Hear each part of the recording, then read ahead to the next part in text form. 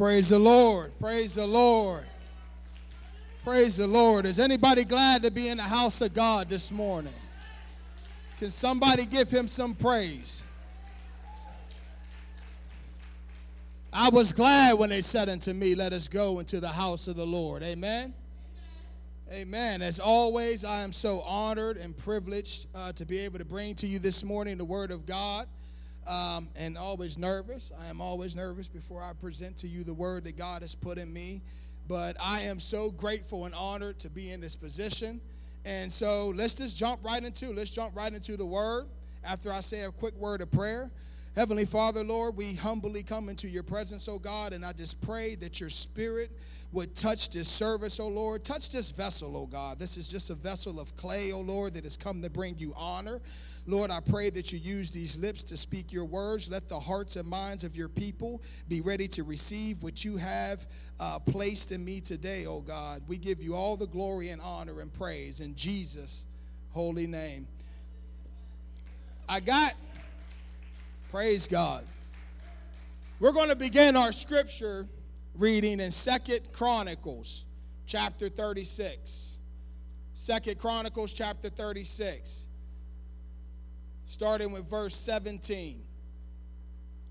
Now, I was going to try to give Sister Kristen like a list of all of the scriptures that I was going to be using. And then I thought about it, and I said, well, I don't know, because Pastor warned everybody or told everybody before this series started that he wanted you to bring a physical Bible.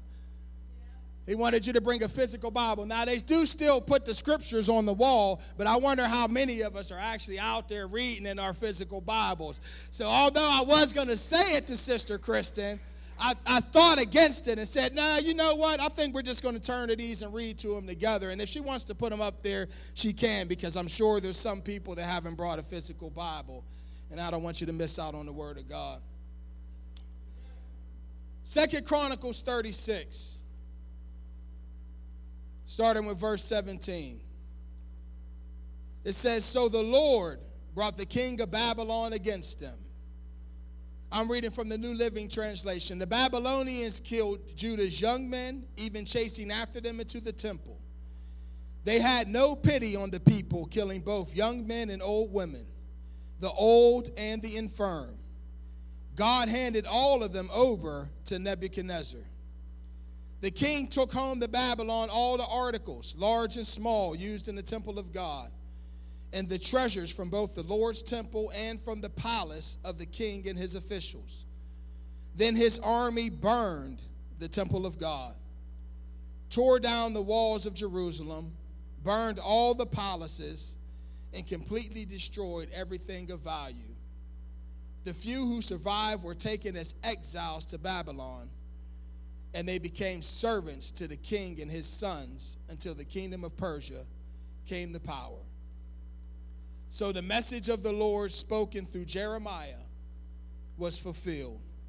The land finally enjoyed its Sabbath rest, lying desolate until the 70 years were fulfilled, just as the prophet has said. That's a weird scripture to start a sermon from. But I just want to remind you that what we're doing here is we're connecting the dots. We're trying to connect the dots, like Pastor said the last time that he preached. And I'm going to give you a little refresher a little bit later, because I know that it's been in between a couple weeks since the last time Pastor preached, and you may not exactly understand where he left off. But where Pastor left off was the Israelites were coming into the promised land. And here in this scripture now, they're being taken out of the promised land and being taken captivity into Babylon. And the one thing that got them there, the only thing that put them where they are, is the choices that they've made. And that's some of what I want to speak to you about this morning, is the choices. Choices that we make in our life. Our lives are defined by a series of choices that we continue to make. Every day we encounter in this life a chance to make a choice or a decision, or multiple decisions that we have to choose every day. From the moment that our alarm clock goes off and we wake up, we have to decide whether we're going to get up out of the bed or whether we're going to hit the snooze button. and lay down for another 15 minutes. We have to decide whether we're going to get up and hit our knees and get on our face and call on heaven for prayer, or are we just going to try to do that on our way to work? We have to decide whether or not we're going to read our Bible and dig into Scripture, or are we just going to scroll through some scriptures that people posted on Facebook and say that that's good enough for today. Every day we're faced with choices that we have to make. Every day we're faced with choices that we have to make. We have to choose whether we're going to resist the devil and flee from him, or whether we're going to give in to the temptations that he's dangling before our face. We have to choose. That's our choice to make. Understand that God gave you free will. He's not going to handcuff you and make you do anything. Every day you have to choose. As a matter of fact, in Deuteronomy 30:19, God spoke to the Israelites, and he said, "This word I give you today, I call on heaven and earth as witnesses before you, that I have set before you a choice, life and death, blessings or cursings. Now choose life that your children may live, that you may love the Lord your God, listen to his voice, and hold fast to him. The Lord is your life." See, when we read this story, we find out that God's people then, like we are now, are in the position that they were in because of the choices that they've made. Can I tell you that we make the same choices every day, that our lives are shaped around the choices that we made? Your marriage is in the condition right now that it's in because of the choices that either one of you or two of you are making and bringing to approach your marriage. Your walk with God is where it is right now because of the way that you decided to approach your walk with God. See, God promised if we draw closer to him, this is what he said. He said, you don't have to worry about it. This is what God said in the book of James. He said, if you draw nigh unto me, then I'm for sure going to draw nigh unto you. So you hear pastors say it all the time, but I figured I'd say it again. You got just as much God in your life as you want to have because of the choices that you make. He promised you, if you come close to me, I'll come close to you. If you seek me, you'll find me when you search for me with your whole heart. We are what's holding us back from having more of the presence of God in our lives. If you wonder why, if you wonder what's holding you back from having more God, we say, give us more. I want more. I want more. We should sing that song in the church. I want more. We say, give us more. If you want to know what's holding you back from having more of God in your life, it's you. Because God is not a man that he shall lie, neither the son of man that he shall repent. He said, if you want more, I'll give you more. But you have to seek me, and then you'll find me when you search for me with your whole heart.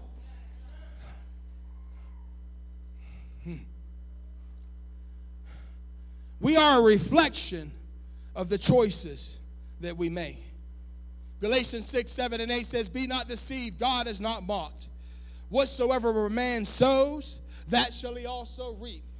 If he sows into the flesh, he shall reap of the flesh corruption. But if he sows into the Spirit, he shall reap of the Spirit everlasting. We are a reflection of the choices that we make. In other words, if you want friends, be friendly. If you want peace, be peaceful. If you want love, be lovely. But you have to be the one to make the decision and make the choices that you want to see to be reflected in the life that you live.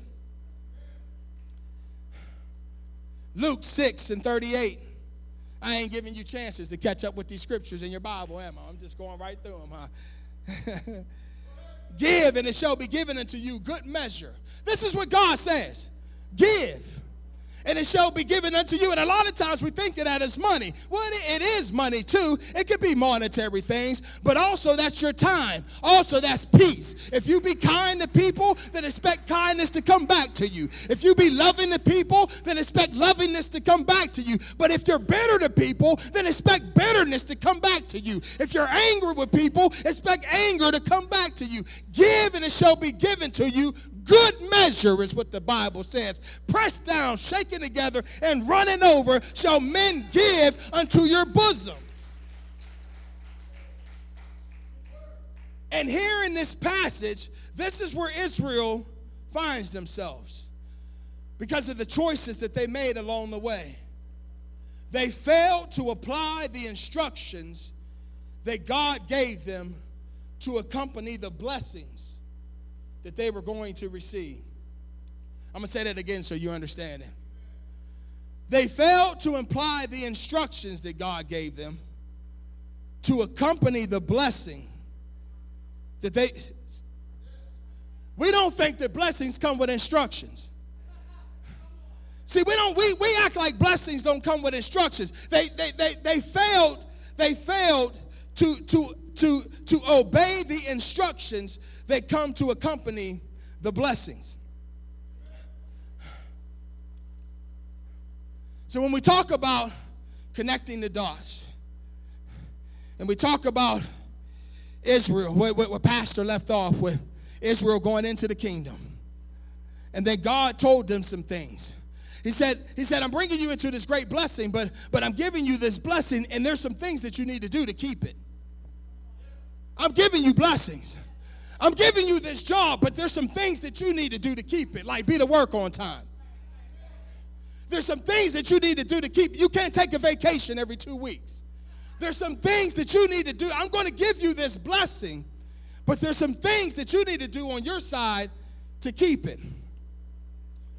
And in Jeremiah 2:13, there was 2 mistakes that Israel made, and I get it from Jeremiah 2:13. He said there's 2 mistakes that Israel made, and this is why when we read in 2 Chronicles 36 that now the Babylonians have come and they're taking them and they're leading out of their camp. Now, I'm not going to preach this too much because Pastor preached a lot of this the last time he preached, but I do just want to get you caught up. I'm just giving you a refresher. There's 2 things. In Jeremiah 2:13, this is what the Lord said to Jeremiah. He said, my people have done 2 evils. They have abandoned me, the fountain of living water, and they have dug for themselves cracked cisterns that can hold no water at all. Now, just in case you may not understand what that means, I'm sure that you understand what it means when he says that they abandoned me, the fountain of living water. But then he also says that they dug cracked cisterns for themselves. And what he means by that is they went after other gods. They dug cracked cisterns for themselves. They can't even hold water. They abandoned the fountain of living water for cracked cisterns for false gods that can't even hold water. They put their trust in something that don't even exist. You know what amazes me? What amazes me is how people will get into planes and fly into buildings and walk into businesses with bombs strapped to them, and they swear that they're doing it in the name of a God that don't even exist, and you can't even get Christians to come to church on Sunday. It amazes me their dedication to a God that don't even exist. And we can't get people to sign up for programs that's posted out in the hallway. It amazes me. Cracked cisterns that can't hold no water, that's taking them nowhere. So this is what he said. The 2 warnings that God people could have obeyed to avoid this situation that they find themselves in. And both of these Pastor talked about the last time. But like I said, I'm giving you a refresher. Pastor talked about the last time. Let's look at Deuteronomy 7, verses 2 through 5. Now, he didn't preach this one here, but he did mention it. Deuteronomy chapter 7, verses 2 through 5. This is what God said to the Israelites. He said, when the Lord your God hands these nations over to you and you conquer them, you must completely destroy them. In other words, when I take you into this promise, when I give you this blessing, everything that is in there, you must completely destroy it. He said, this is what he said. He said, make no treaties with them, nor show them no mercy. You must not intermarry with them. Do not let their daughters and sons marry your sons and daughters. And there was a reason why. He said the reason why you're not allowed to do this is because they will lead your children away to worship their gods. Oh, I wish somebody would get an understanding of that. That when you got saved and came into the family of Christ, that there's some things in your life that you can't go back to. There's some people, I understand we want to save everybody. I want everybody to be saved too, because God wants everybody to be saved. But there's some people you just can't go back to, because while you're trying to lift them up, the enemy put them in your life to pull you down. And they'll make you worship their gods. And this is what he said. He said, this is what you must do. You must break down their pagan altars, shatter their sacred pillars, and cut down their Asherah poles, and burn their idols. And Israel failed to obey the instructions that accompanied the blessing. The second thing that Israel did, which is really the first thing when God says they abandoned me, the fountain of living water. This one pastor preached on. So I'm just going to read the scripture for you.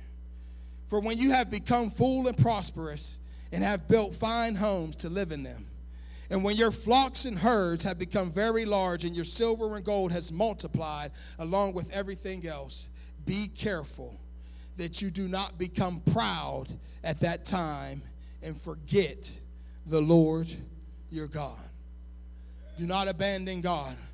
When you come into your blessings and you start to realize how blessed I am, like I said, I ain't going to preach it because he preached it already. So here we are where God's people have been moved into a position that God has promised them. They've been moved into a position that God has promised them. And just to take you back a little bit more, God promised them through Abraham in Genesis 22. I know I got a lot of scriptures that I'm going through. Genesis 22, 16 and 17, when Abraham took Isaac up on the mountain to sacrifice him, and then God set the ram in its place. And after that, God said, I swear by myself, declares the Lord, that because you have done this and have not withheld your son, your only son, I will surely bless you and make your descendants as numerous in the stars as the sky and the sands in the seashore. He said, your descendants will take possession of the cities of their enemies. So here we are now. Here they are in the possession of the cities of their enemies, living in the promise that God had gave them. Now they are in the land of their blessing. And now it has to seem like the land that was once their blessing has now becoming their cursing, as they're being drug out of their blessing, something that God promised to them. But he also promised that if you don't do these things, this is what's going to happen.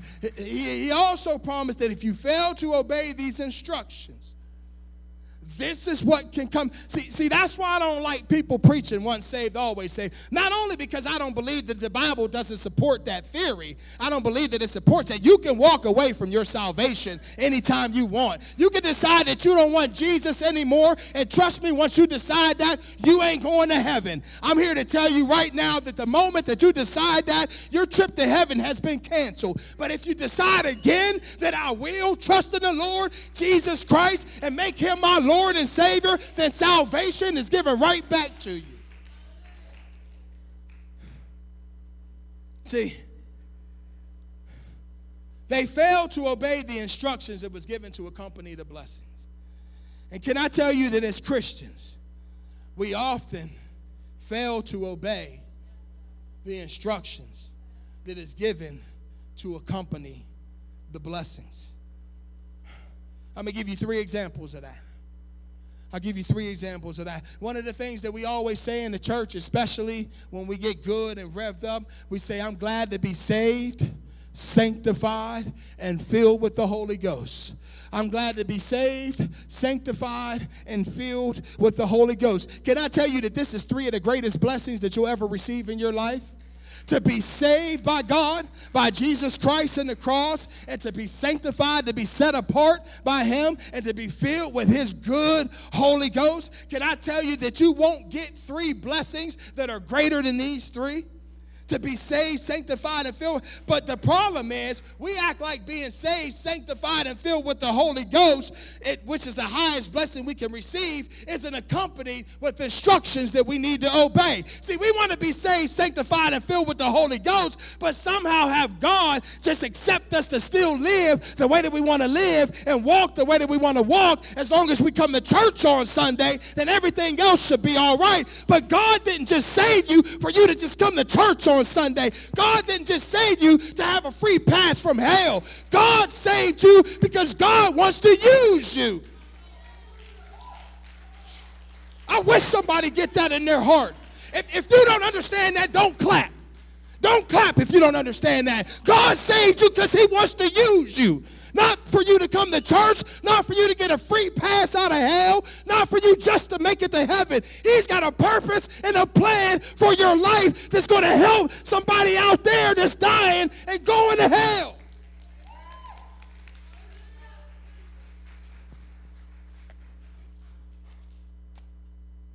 Hope I ain't lose my place. He said, we act like that ain't accompanied with instructions we need to obey. This is why I love Romans chapter 6. Any of y'all that have been, I know, if you've heard me preach, I probably preach Romans chapter 6 as much as the pastor preaches John 11 and Lazarus. I'm telling you, Romans chapter 6 is probably one of my favorite scriptures because it's the one that changed my life. Romans chapter 6, I was saved and I was going to church and I was doing all of those things and I think I maybe even was tithing. I know there was a point where I was going to church and I didn't even tithe. I was like, I ain't giving that preacher my money. I worked too hard for my money. I remember that. And then I remember I started tithing, and God just started giving me raises. I was like, wow, this is what tithing can do for you. Every year I got another raise, another raise, another raise. And then I missed a couple years with a raise. Then I got even bigger raise. It's like, man, this is what God can do for you when you're faithful to tithe. But listen, Romans chapter 6.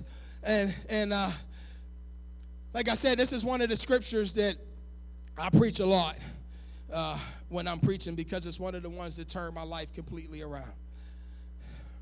And this is what it says. Romans chapter 6 and 10. It says, when he died once to break the power of sin.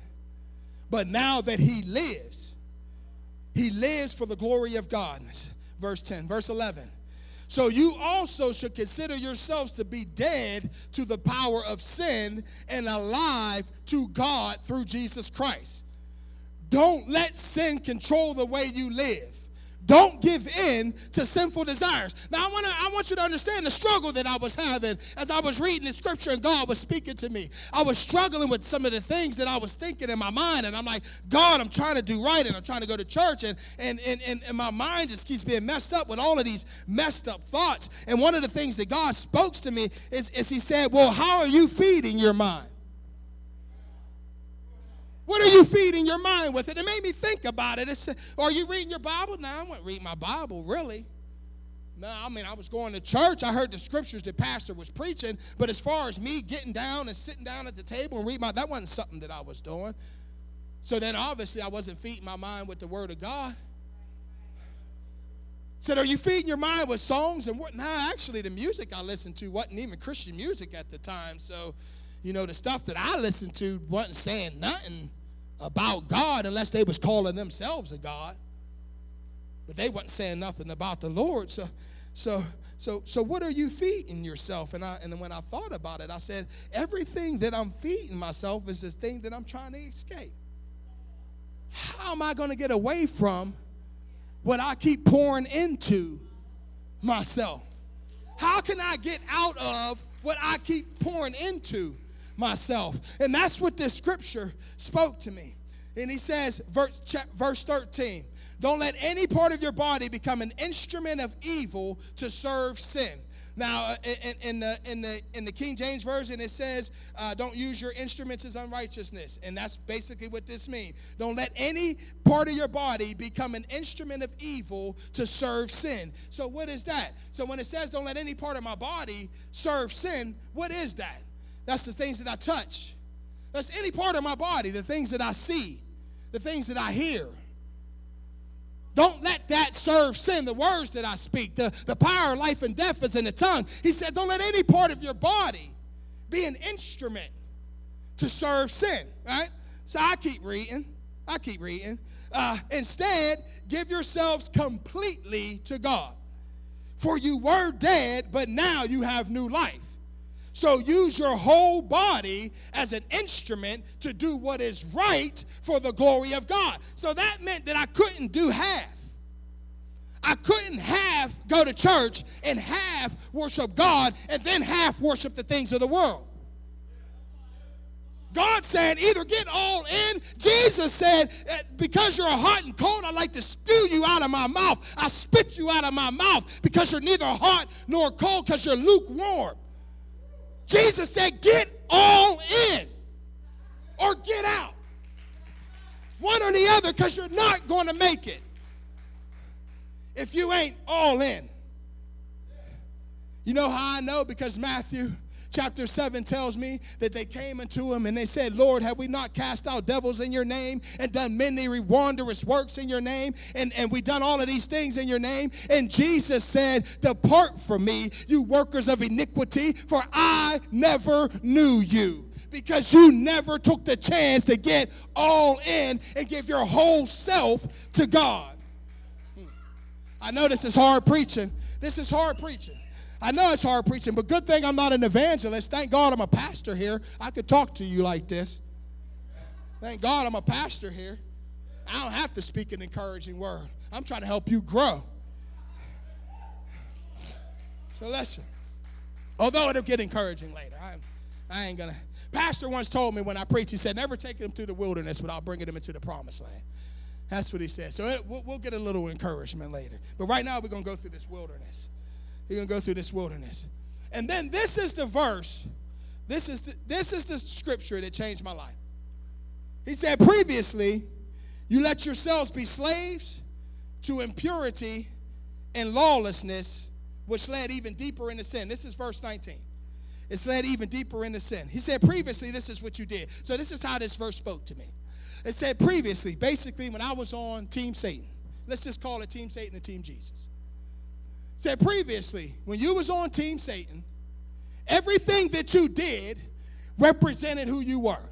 That's what I'm saying. If you've been with me a while, you probably heard me preach this. Everything that you did represented who you were. And I'm telling you that when I was in sin, I was all the way in sin. I wasn't half-stepping. My mom could invite me to church and we would laugh at her. We wasn't going to step foot in the church building because that was not what I was about doing. When I was in sin, I was all the way in sin. From the movies that I watched, the music that I listened to, the clothes that I wore, the way that I wore them, the people that I hung out with. I didn't hang out with you if you weren't doing the same stuff that I was doing, because we didn't have nothing in common. When I was in sin, I was all the way in sin. And that's what this scripture says. That's what you were doing. When you was in sin, you was 100% in sin. And then it goes on to say, now you must give yourselves to be slaves to righteous things so that you will become holy. So just like I gave 100% of me to sin, now you're saying I should give 100% of me to righteousness? Now we're going back to the things that you said about the instruments that I use in my body and how I use them to glorify God and become holy. Now all of those things, the things that I'm watching, the things that I'm listening to, the things that I'm speaking, the way that I approach, let's not even make it all about that. Whether I'm being bitter or angry towards people, whether I got an attitude when I approach people, am I being Christ-like? Am I loving? Am I showing people the love of Jesus? Or am I showing them hatred and envy and jealousy? Am I walking in those things, or am I walking in the things of God? Because he said, let all your instruments be used now for righteousness. Trust me, I'm still working on that. There's some of them things God's still working out of me, trust me. There's some of them things God is still working out of me. But this is what he said. When you was on Team Satan, you gave 100%. Everything you did represented who you was. And now that you're on Team Jesus, all you want to give is a Sunday. You want to post a scripture every now and then on Facebook. Hope they don't ask you a question about the scripture because you don't know nothing about it. hope they don't ask you to explain that scripture because you don't really know nothing about it. You ain't studied the scripture. You just saw it on the Bible app and you figured it'd be something nice to post.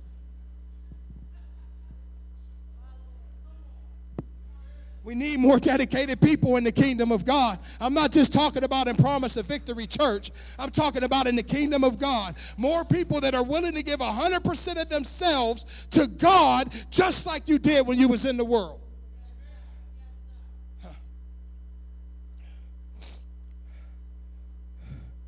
They failed to obey the instructions that accompanied the promise. God hasn't broken the power of sin over God has broken the power of sin over our lives. Not for us to go back to sin, but for us to practice right living. Practice. Nobody expects you to be perfect. God don't expect you to be perfect. That's what he said. He said for us to practice. Practice right living. He didn't break the power of sin just for you to continue to struggle with sin and go in and out of sin. You know, this day you're doing good and then the next day you're caught up in something else. He didn't save you from, he broke the power.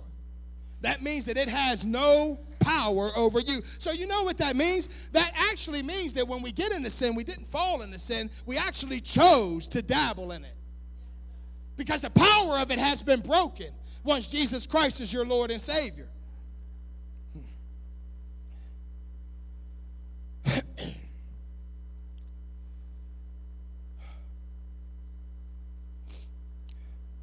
God didn't save us to leave us the same way we were when he found us. And I know that's something that you hear all the time. The Bible says, you have not chosen me, but I have chosen you and ordained you. You have not chosen me, but I have chosen you and ordained you that you should go and bring forth fruit, and that fruit shall remain. When you was a sinner, you was 100% all in. God says now that you're a saint, you ought to look like a saint. There ought to be something that someone sees about you that's different than people they see in the world.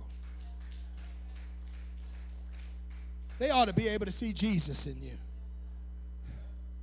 I don't care if you've been saved for a day or 1,000 days. Even if it's just a small piece, they ought to be able to see it's just a small piece of something's changing in him. You might have just got saved yesterday, but they can see there's something changing. I can't exactly put my finger on it yet. I can't tell exactly, but it's something a little bit different about him. Like I could tell that something happened in his life. Now, I told you that in order to get from where Pastor left off in Judges all the way to 2 Chronicles, we passed up a lot of good Bible. We passed up a lot of good stories. And one of my favorite prophets in the Bible is the prophet Elisha. Actually, Elijah and Elisha. But the prophet Elisha is one of my favorite prophets in the Bible. And the reason that I bring him up is because we're talking about how we ought to look, that now that we are saints, we ought to look like saints. We ought to be starting to grow. We ought to be starting to mature. We ought to be starting to look like what God has called us to be. We shouldn't still be looking like sinners that just got out of the muck and the miry clay. I understand that it takes some time. It's a process. I understand that. But we ought to start to be looking like saints. And one of my favorite stories, now, if you heard me preach before, I got a lot of favorite stories. I say that all the time. I got a lot of favorite scriptures, too. I say that all the time. But one of my favorite stories about the prophet Elijah is when he's walking through Shushan. And there's a Shunammite woman, and she's talking to her husband. She sees him walking through. She just sees him. The Bible just says she just sees him walking through. And she says, we should build a room, an extra room on the house for this man. And then I don't know if her husband asked her why or not. It doesn't say whether he said anything or not. But then she said, I perceive him to be a man of God. You understand me that it didn't say that he was walking around passing out tracts It didn't say that he was walking around with a Bible. It didn't even say that he was walking around healing the sick and cleansing the lame. He wasn't doing any of that. All he was doing was walking through the town of Shushan, and she could see something on him that was different than everybody else that walked by. She said, I perceive that this man is a man of God. And can I tell you that as becoming from sinners to saints, there ought to be some people that can look at you and say, I perceive that they have been with Jesus. Just like they could tell that you had been with Satan when you was living in the world. People ought to be able to tell that you've been with Jesus. We need more dedicated people in the kingdom of God. Ooh, I know it's a hard word. It's a hard word even for me. I always feel like there's more stuff I could be doing too. It's a hard word for me. I ain't exempt from this word. This word preached to me the whole time I was getting ready for it. I'm not exempt to it. I'm a man just like you. Make mistakes just like you. But I'm telling you that we ought to keep striving to grow and mature and become more and more like Christ than we've ever been. You have not chosen me, but I have chosen you and ordained you that you should go and bring forth fruit, and that fruit shall remain. I wish more people would get this down in their spirit. I wish more people would get a full understanding of this scripture, that you didn't just one day decide that you were going to choose God. We like to think that we made that decision. I came to know Christ. I came to Jesus the day that I got saved. I wish you would get down into your spirit that it wasn't you. You're not here today because you just chose to go to church. God been stirring something up in your heart for a long time that's been telling you need to get to my house. You need to stop living like this. You need to stop speaking like this. You need to stop watching stuff like this. You need to stop treating people like this. You need to be better in your life and start trying to live right. The Holy Spirit's been stirring that up in you for a long time. You didn't just decide that you were going to one day serve God. God said, I chose you. You didn't choose me. That ought to make somebody feel special in here. Somebody ought to feel special in this room today to know that you're sitting in this church this morning because God chose you. You didn't choose him. He chose you. And then he said, and I ordained you. That means I gave you purpose. More purpose than just coming to church on Sunday. I gave you purpose. I'm telling you what, that ought to make somebody stand 10 feet tall, strengthen your knees, and broaden your chest up. God said, I chose you, and then I gave you purpose for your life. I ordained you that you should bring forth fruit. Now, I know I hate to bust your bubble, but you know what Jesus said in John 15 about people that don't produce fruit. Huh? He said they're cut down and cast into the fire. When you don't, I ain't got to tell you about the fig tree that should have been producing fruit. And when Jesus went to it and it wasn't producing fruit no more, he cursed it. And the next day when the disciples walked past it, it was withered and gone and dead because it wasn't producing the fruit that Jesus had ordained it to produce. I'm telling you, stop playing with God, stop playing church, and get serious about the purpose that God has carved out for your life. I know this is a hard word. This is a hard word. Pastor ain't even in here. He don't want you looking at him. Oh, he way back there. He don't even want you to look at him to feel like he put me up to this.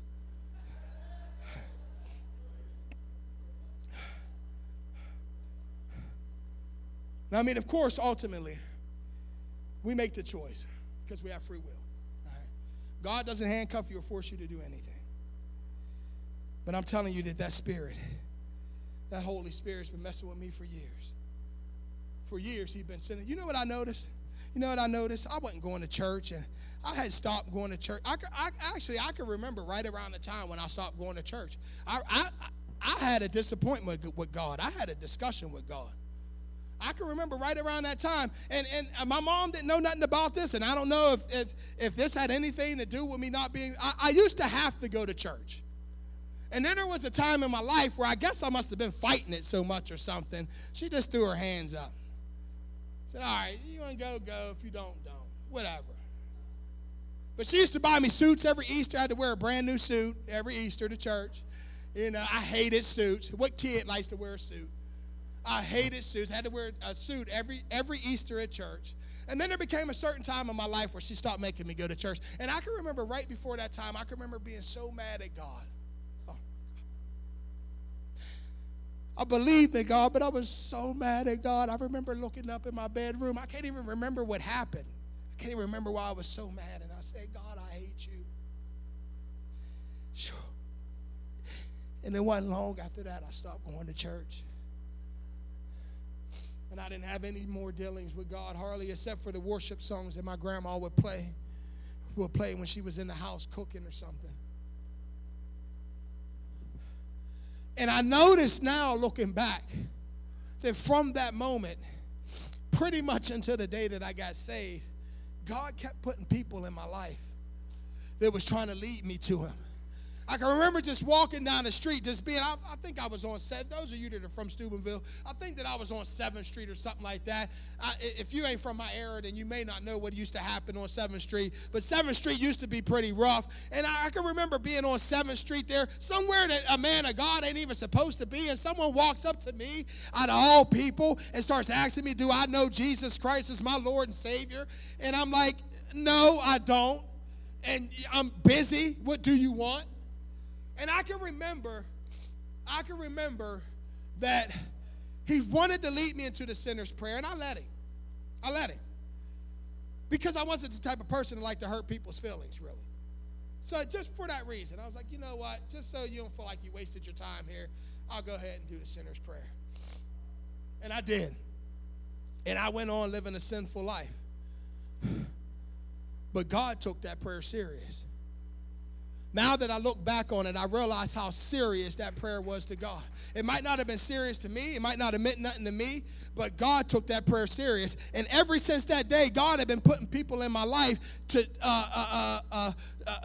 be a witness unto me for him. I can remember I went to prison and I was getting cellies, and cellies was coming in.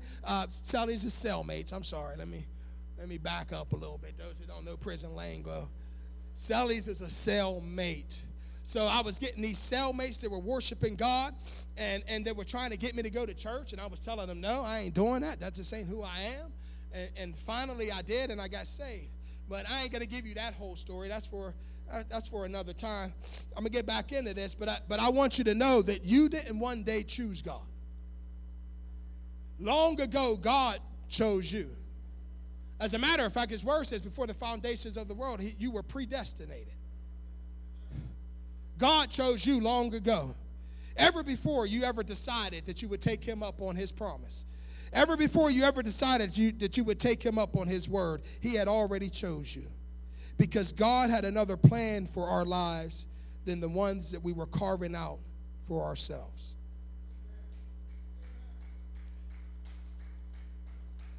That's the reason why he saved us. Which brings me to the second greatest blessing that God gives his people. Oh, man, it's 42 minutes. It's probably wrap up. I know Wednesday night I thought, oh, man, I'm going to be late, and then it ended up being perfect. So, which brings me to the second greatest thing blessing that God gives to his people. We talked about being saved, sanctified, and filled with the Holy Ghost. And I kind of preached on it, which is sanctification. To be sanctified is to be set apart from a profane and secular use to a holy, righteous, and spiritual use. It's to be separated from the world and its views in order to be used by God for the kingdom of heaven in his views. 2 Corinthians 6:14, this is a familiar scripture for those of you that have been in church for a while. It says, be not unequally yoked together with unbelievers. For what fellowship have righteousness with unrighteousness? And what communion have light with darkness? You know what that basically says? What that basically says is don't be entangled with worldly thinking and carnally minded people that will continue to take on their worldly views and principles. Don't be so entangled with worldly thinking and carnally minded people that you continue to take on their worldly views and principles, allowing it to override the biblical views and principles of God. That's basically what that means. Don't be unequally yoked with unbelievers. See, that doesn't mean that you can't witness to an unbeliever. That just means that you need to know, that means that you need to know your weaknesses. Being unequally yoked is ignoring our vulnerabilities and weaknesses by placing ourselves in situations that are more likely to pull us away from God than draw us closer to God.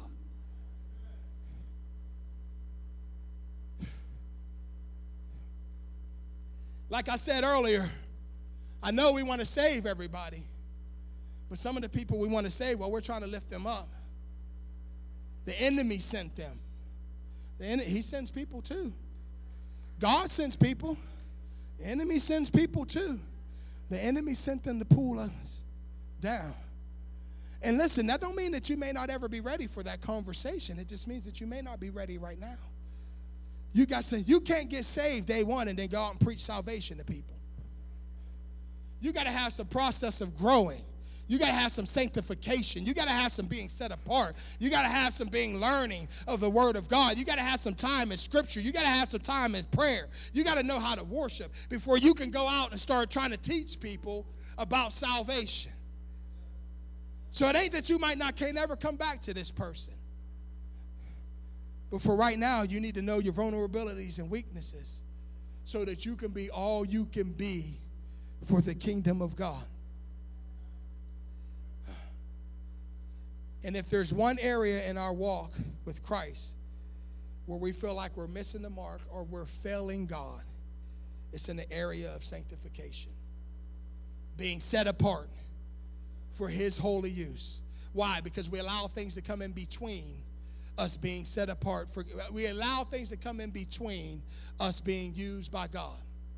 Well, what do I mean by that?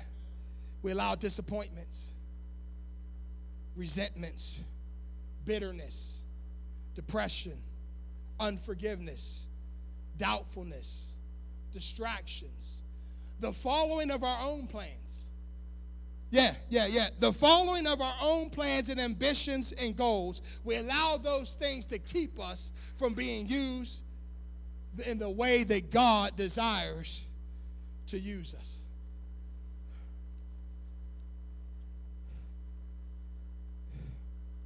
So this is what we got to do. If there's any area in our spiritual walk where we feel like we failed God, it's in this area of being used by God. And listen to me, I'm not just speaking on a year-to-year basis or on a month-to-month basis or on a week-to-week basis. I understand that there's some times where you let God use you in your life, all right?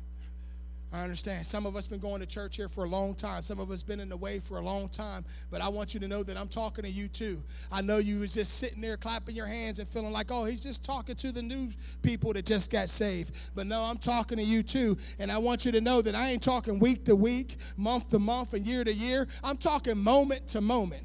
See, this is what I'm saying. There's times in the same week that I let God use me to do something, and then a couple days later, because I was filled with bitterness and low self-esteem, or I was distracted, or I had resentment, or I was angry at my wife, I didn't let God use me to do what He wanted to do then, and so I failed God.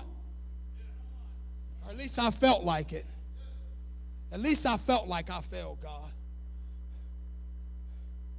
We have to always be open to the using, to allow God to use us, sanctify us, and set apart. We have to, every moment, every minute of the day, every moment of our life, we have to always be open to allow God to do what He needs to do in us.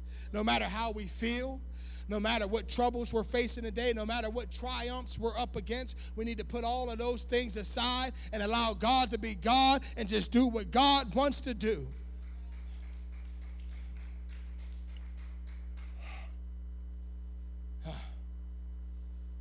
And this is the place where God's people found themselves.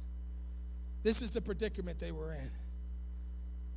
This is a similar situation that Israel was in. God was using them to prove to all other nations that He alone was God.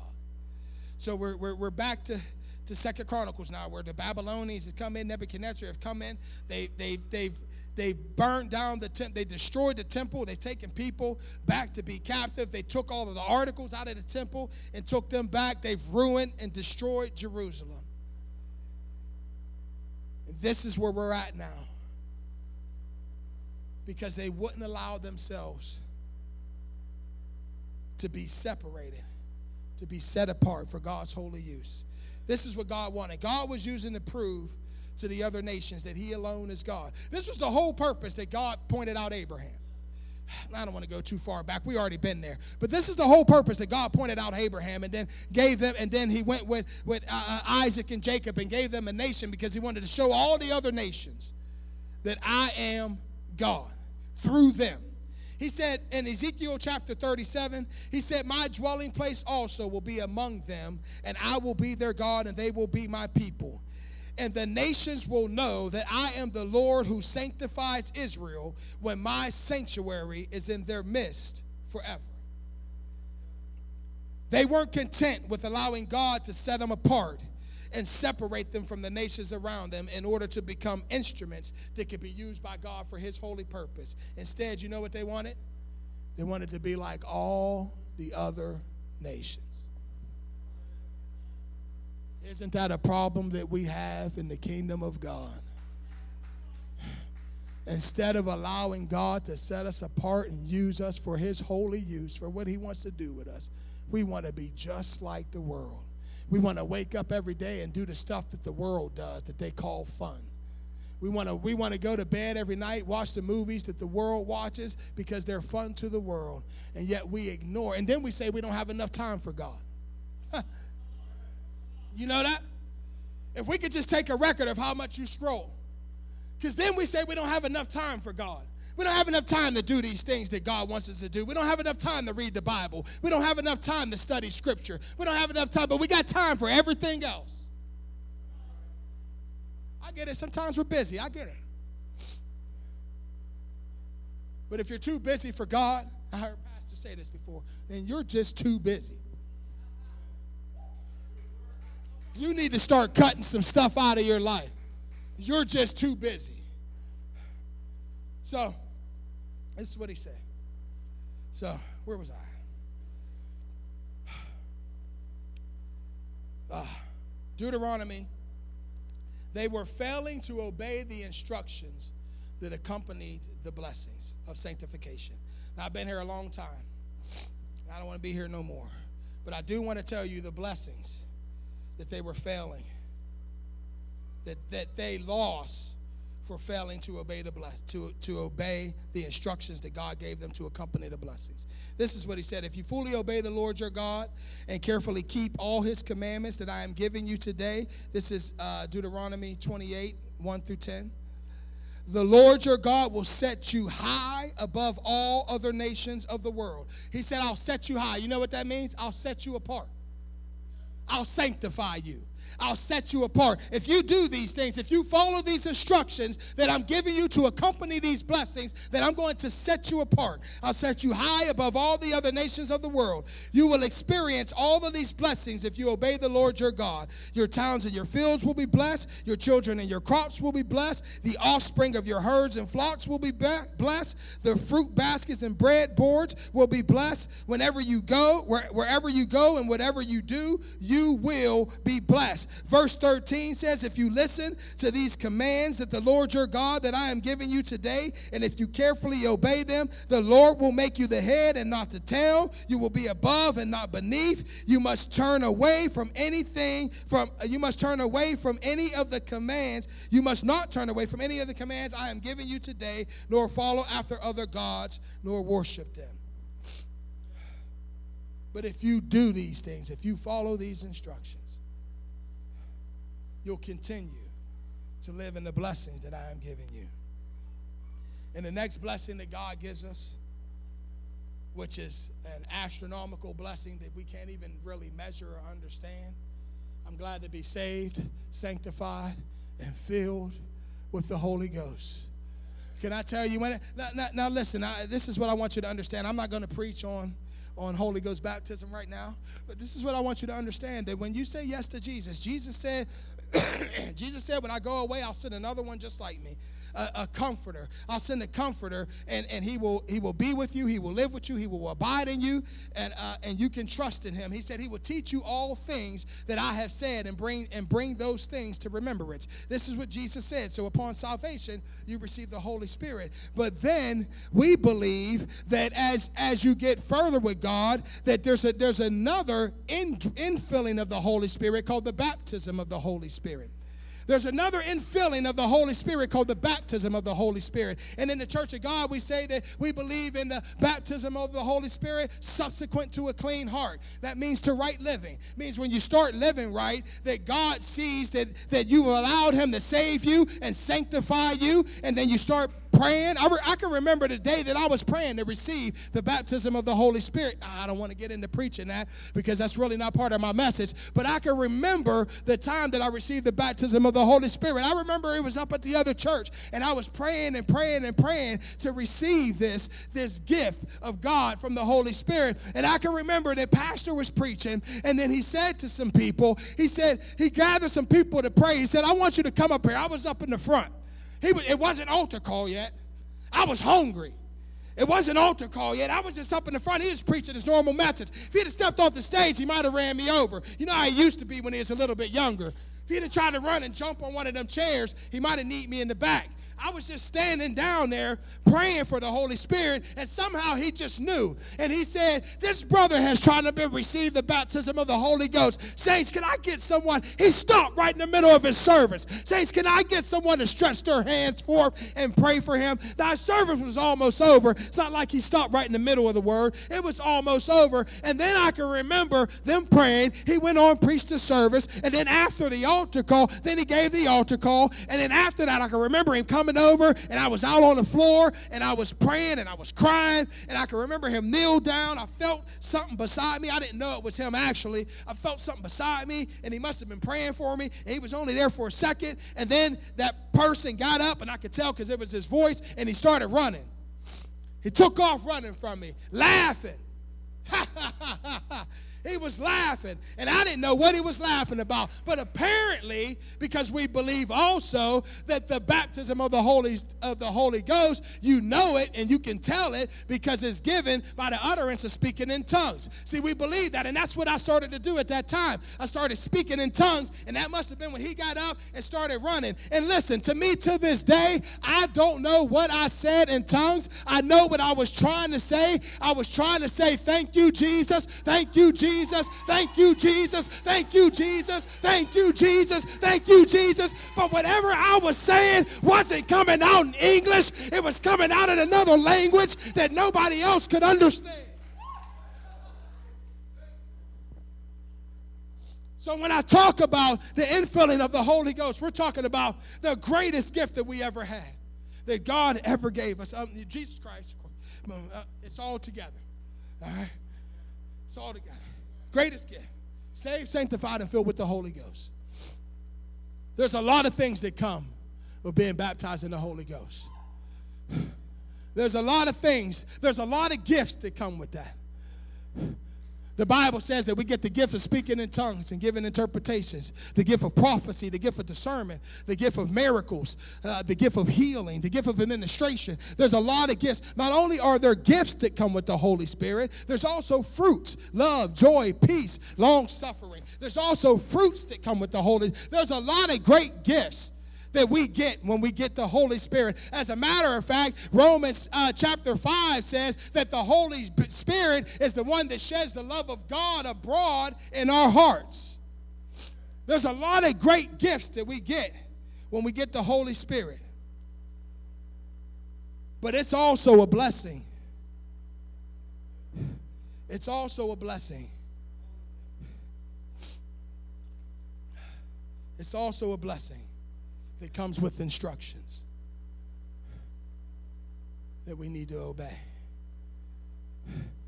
Now, of course, we know there's the most important instruction you need to know about the Holy Ghost is don't blaspheme the Holy Ghost, because that's the one sin Jesus said you will not be forgiven. So I said, we need to understand that instruction first and foremost and never even get to that point. But what I want to speak to you about is in the book of Acts. There was instruction Jesus gave with the Holy Ghost. He said that all of those things that I just said to you, when Jesus told his disciples to wait in the upper room and he said the Holy Ghost is going to come upon you. Listen to what he said. He didn't say that it was so you could speak in tongues. He didn't say that you were going to get this power. It's powerful. It's dunamis. It's mighty power. But he didn't say this power was going to come upon you so that you can lay hands on people and they could be healed. He didn't say that this power was going to come upon you so that you have the gift of prophecy and so that you have discernment. You can see a devil when he walks in a room. He didn't say that that was the reason you was going to get this power. You know why Jesus said you're going to get the Holy Ghost? So you can be witnesses unto me. So that you can be witnesses unto me. And we fail.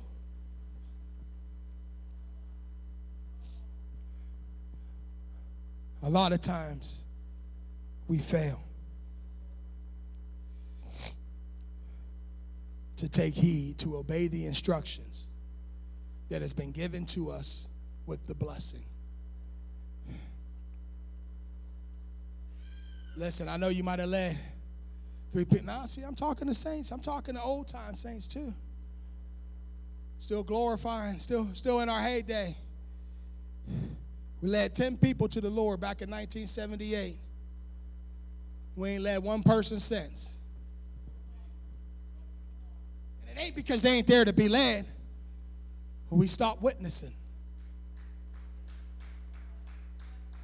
It's not because God ain't still powerful. It's not because God can't change a man's heart. It ain't because they're not willing to change. People are looking for change.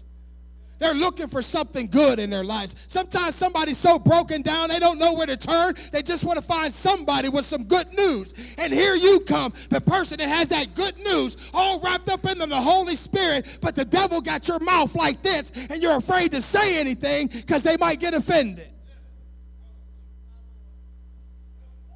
Why do you think the enemy works so hard at keeping you quiet? Ha ha. Ha ha. See, when I think about that, I think this ain't part of my sermon, but when I think about that, I think about blind Bartimaeus and how the disciples tried to keep him quiet too when Jesus was walking by. But we know that had he not screamed out, had he not said, Jesus, thou son of David, have mercy on me, the enemy tried to keep him quiet too.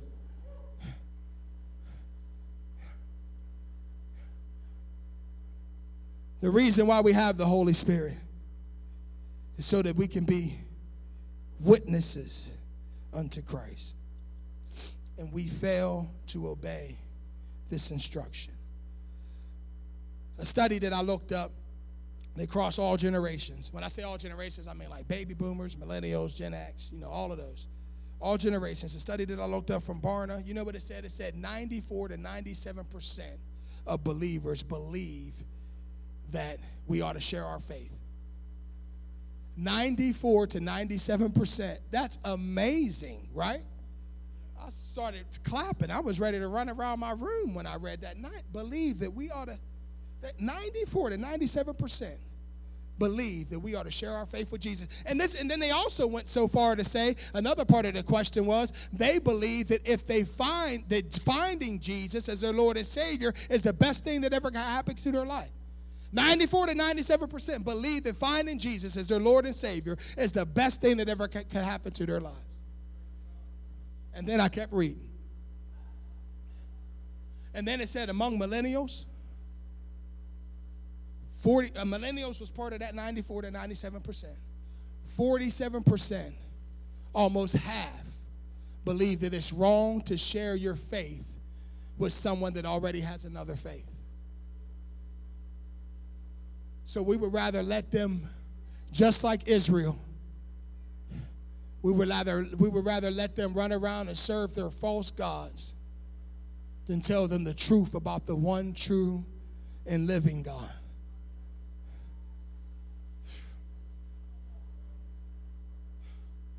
47%. And that's what our church looks like today. We're so afraid to do what God called us to do, so afraid to be witnesses, so afraid to share. Listen, every person that you meet might not be a coming to Jesus moment.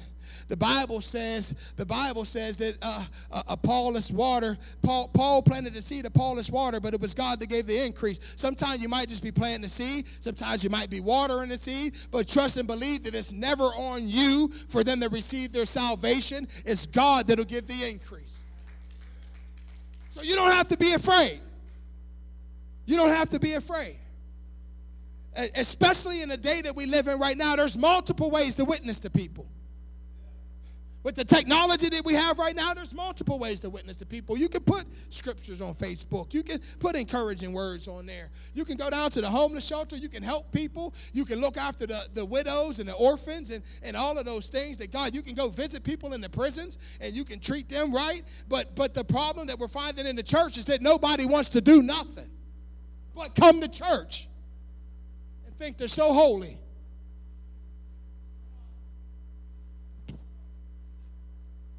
It's a hard word. It's a hard word. I hope it's sinking in because I ain't getting no more claps. I hope it's sinking in. All right.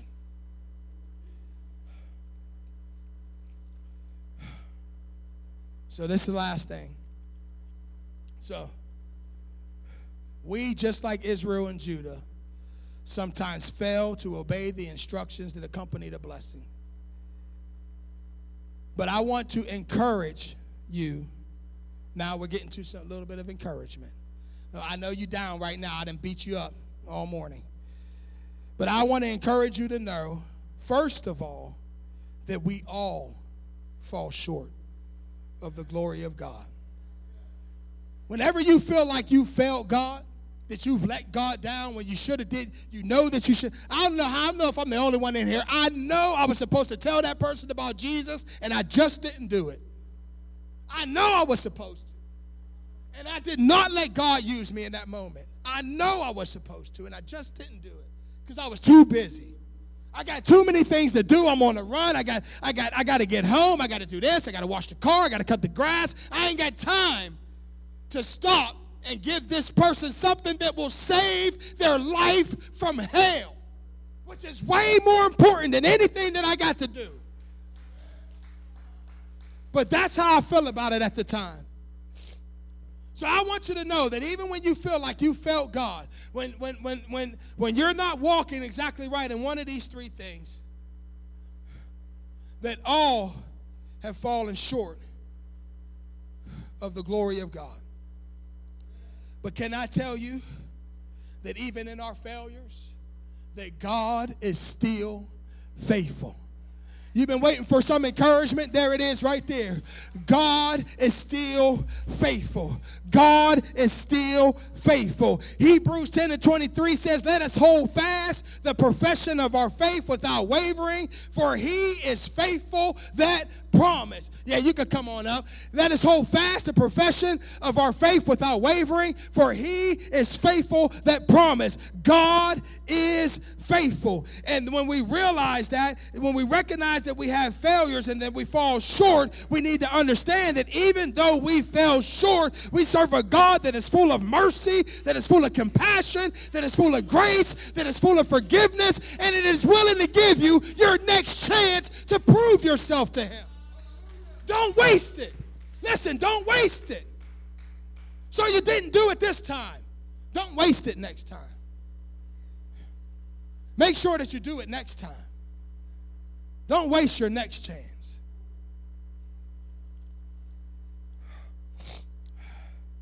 See, the Israelites failed God in the story that we're reading. They had to at least feel like they failed God. Of course they failed God. They went into this land. There was a promise. They were supposed to be sanctified people. They were supposed to be set apart, used by God. They were supposed to be an example on how good their God was and how their God was the only God. And these other things that you were serving, these mere idols and things that you've been building up yourself, they ain't nothing, and they're broken and cracked cisterns. They can't even hold water. This is what Israel was supposed to be preaching to these other nations through the way that they lived and the way that they worship and the way that they serve God. This is what they were supposed to be preaching to these other nations. But instead, they failed God again. We ain't going to go back through this, but there's so many times in here where Israel didn't do what they were supposed to do. But I want to give somebody some encouragement to know that even when we feel like we failed God, failure is sometimes a chance to find God again. See, because this is what happened. I'm going to tell you why I feel that way. This is what happened. I read an article on this issue. Now, there are some stupid people and some dumb articles out there. And I thought this one was one of them. But I did think that it had some good points. So this is what this article said. They were trying to prove in this article that Israel served actually two gods. That they didn't just serve Jehovah. They served another god named Asherah. All right? And I'm not even going to tell you all of the things that they said about Asherah, that they felt like the Bible was trying to hide about Asherah. I don't know how they feel that the Bible was trying to hide anything about Asherah, because one of the first things that God told Israel is when you go in there and get rid of their sacred pillars, cut down their Asherah poles as well. God acknowledged that was a God that they were serving. But this is what this article said. It said that around 586 BC, which is the time that we're reading in 2 Chronicles before Israel was taken into captivity, it says Israel mostly served two gods. Right? And they think they got some profound thing that they're saying right now. Right? They think that this is so profound. And then they went on to have the nerve to say that most of Israel worshipped Asherah, and there was only a few that actually worshipped Jehovah. And I'm thinking you're absolutely right. Because that's exactly what the Bible says. That it's because they were serving these other gods that God even sent Nebuchadnezzar against them and took them captive back to Babylon. That's exactly what it said. I don't know how you missed that. That is exactly what it said Israel was doing. That they were serving all of these other gods and playing the harlot. But then the article went on to say that it wasn't until after they went into captivity that they took back, that they rededicated themselves to the idea of being monotheists. So they were saying before they were polytheists, which means they served many gods. And then it wasn't until they went back into captivity that they took on the idea of becoming monotheists. That's exactly what God planned for them to do when he took them into captivity. This is lining right up with Bible. I don't see how they can't see it. This is lining right up with Bible. And so in this way, Israel's failures gave them a chance to see God again. Your failures can help you find God again. Before I get out of your way, oh my goodness, 1 hour and 12. Pastor preaches longer than this. Don't get on me, sister. Before I get out of your way, there's just 3 quick things. 3 successes that can be produced out of our failures. The first one is humility. Our failures have an opportunity to make us humble before God. You remember what God said? He said, when you get in the land and you get all of these blessings and you build your houses and your vineyards and you get all this and you got all these blessings, don't forget who gave them to you. How often do we get prideful over the things that God gave them to us like we did it for ourselves? One of the stories that I'm reminded of is the story of Nebuchadnezzar. The Bible says that God told every nation that Nebuchadnezzar is going to come against you. I have given him power to take rule over all of these nations. He's taken Israel captive, taken everything back. God said that he is my servant, and I am giving him rule over all of these nations. And then when you look in Daniel, the Bible says that Nebuchadnezzar stood out on a roof one time looking over all that he had and said, look at all of this stuff that I did myself. Look at this nation that I built for my majestic splendor, the New Living Translation says. And he forgot or didn't give credit to the God that gave him everything that he had. Humility. At the end of that story, the Bible tells us that God made Nebuchadnezzar like one of the animals. That he was down eating grass. He had lost his mind. He went completely crazy. He's eating grass with the rest of the animals because he thought he was so powerful. He thought he was so big. God broke him down. And then the Bible says that when his sanity came back to him, when he finally regained his right mind, he started praising and worshiping God. As believing and knowing that it was God that gave him everything. And then he said the honor that he had after he praised God was better than what he had before when he was praising himself for it. He was greater after that than he was before it. One of the things that we can get is humility. Now, these next two things, I'll probably hit a little harder. The second, through humility, that we can get, the second thing that we can find through God, the way that we can find God, through humility, our failures can build up our hope in God and in ourselves. We can find hope, trusting and believing that God is up to something. I'm going to go to Jeremiah 5 and 8. 29, I'm sorry. Jeremiah 29, 5 and 8. Because I want you to understand that even though these Israelites were taken captive, even though they were taken, they were ripped out of their land, everything that they had was taken, even the temple where they served God was destroyed. All of their artifacts, all of their sacred artifacts was taken. The instruments that David built, over 400 instruments that he built by himself was all taken back to Babylon. And this is what God said to them in verse 5. He said, build homes and plan to stay. Plant gardens and eat the food they produce. Marry and have children. Then find spouses for them so that you can have many grandchildren. Multiply, do not dwindle away. And work for the peace and prosperity of the city where I have sent you into exile. Pray to the Lord for it, and for its welfare will determine your welfare. This is what the Lord of heaven's army, the God of Israel, says.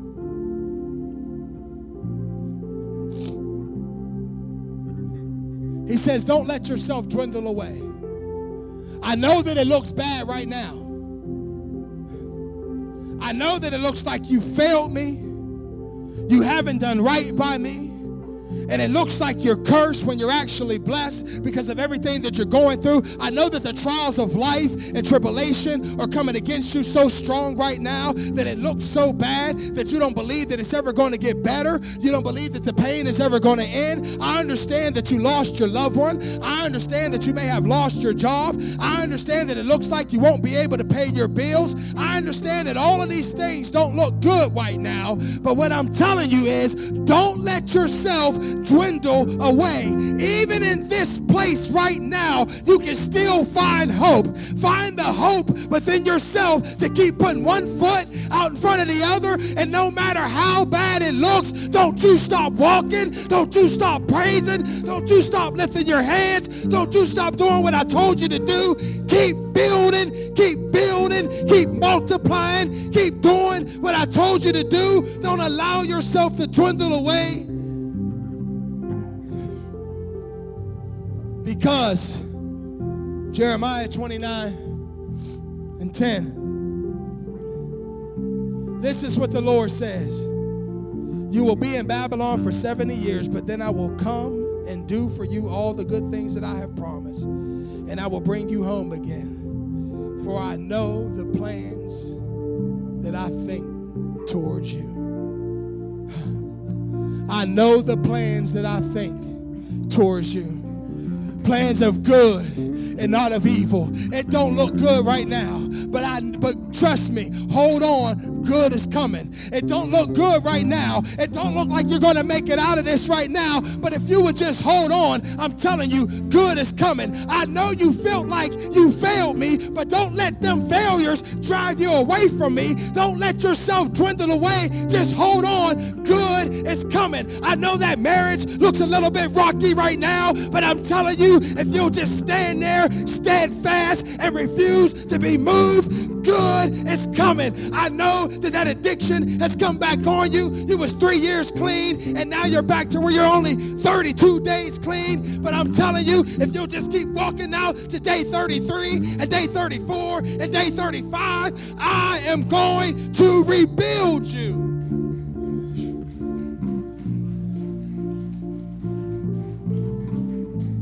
Oh, I don't want to preach past the anointing. Somebody jump to your feet. Everybody jump to your feet. Somebody get up on your feet. I don't want to preach past the anointing. Listen what I'm telling you. It don't matter what you're going through right now. Can I tell you that God has a plan for you? God has a purpose for your life. It don't matter how bad it looks. Can I tell you that God has a plan and a purpose, that he's going to bring you through everything that the enemy is trying to do to kill you? God is going to bring you through it if you'll just trust and believe and not allow yourself to be dwindled away.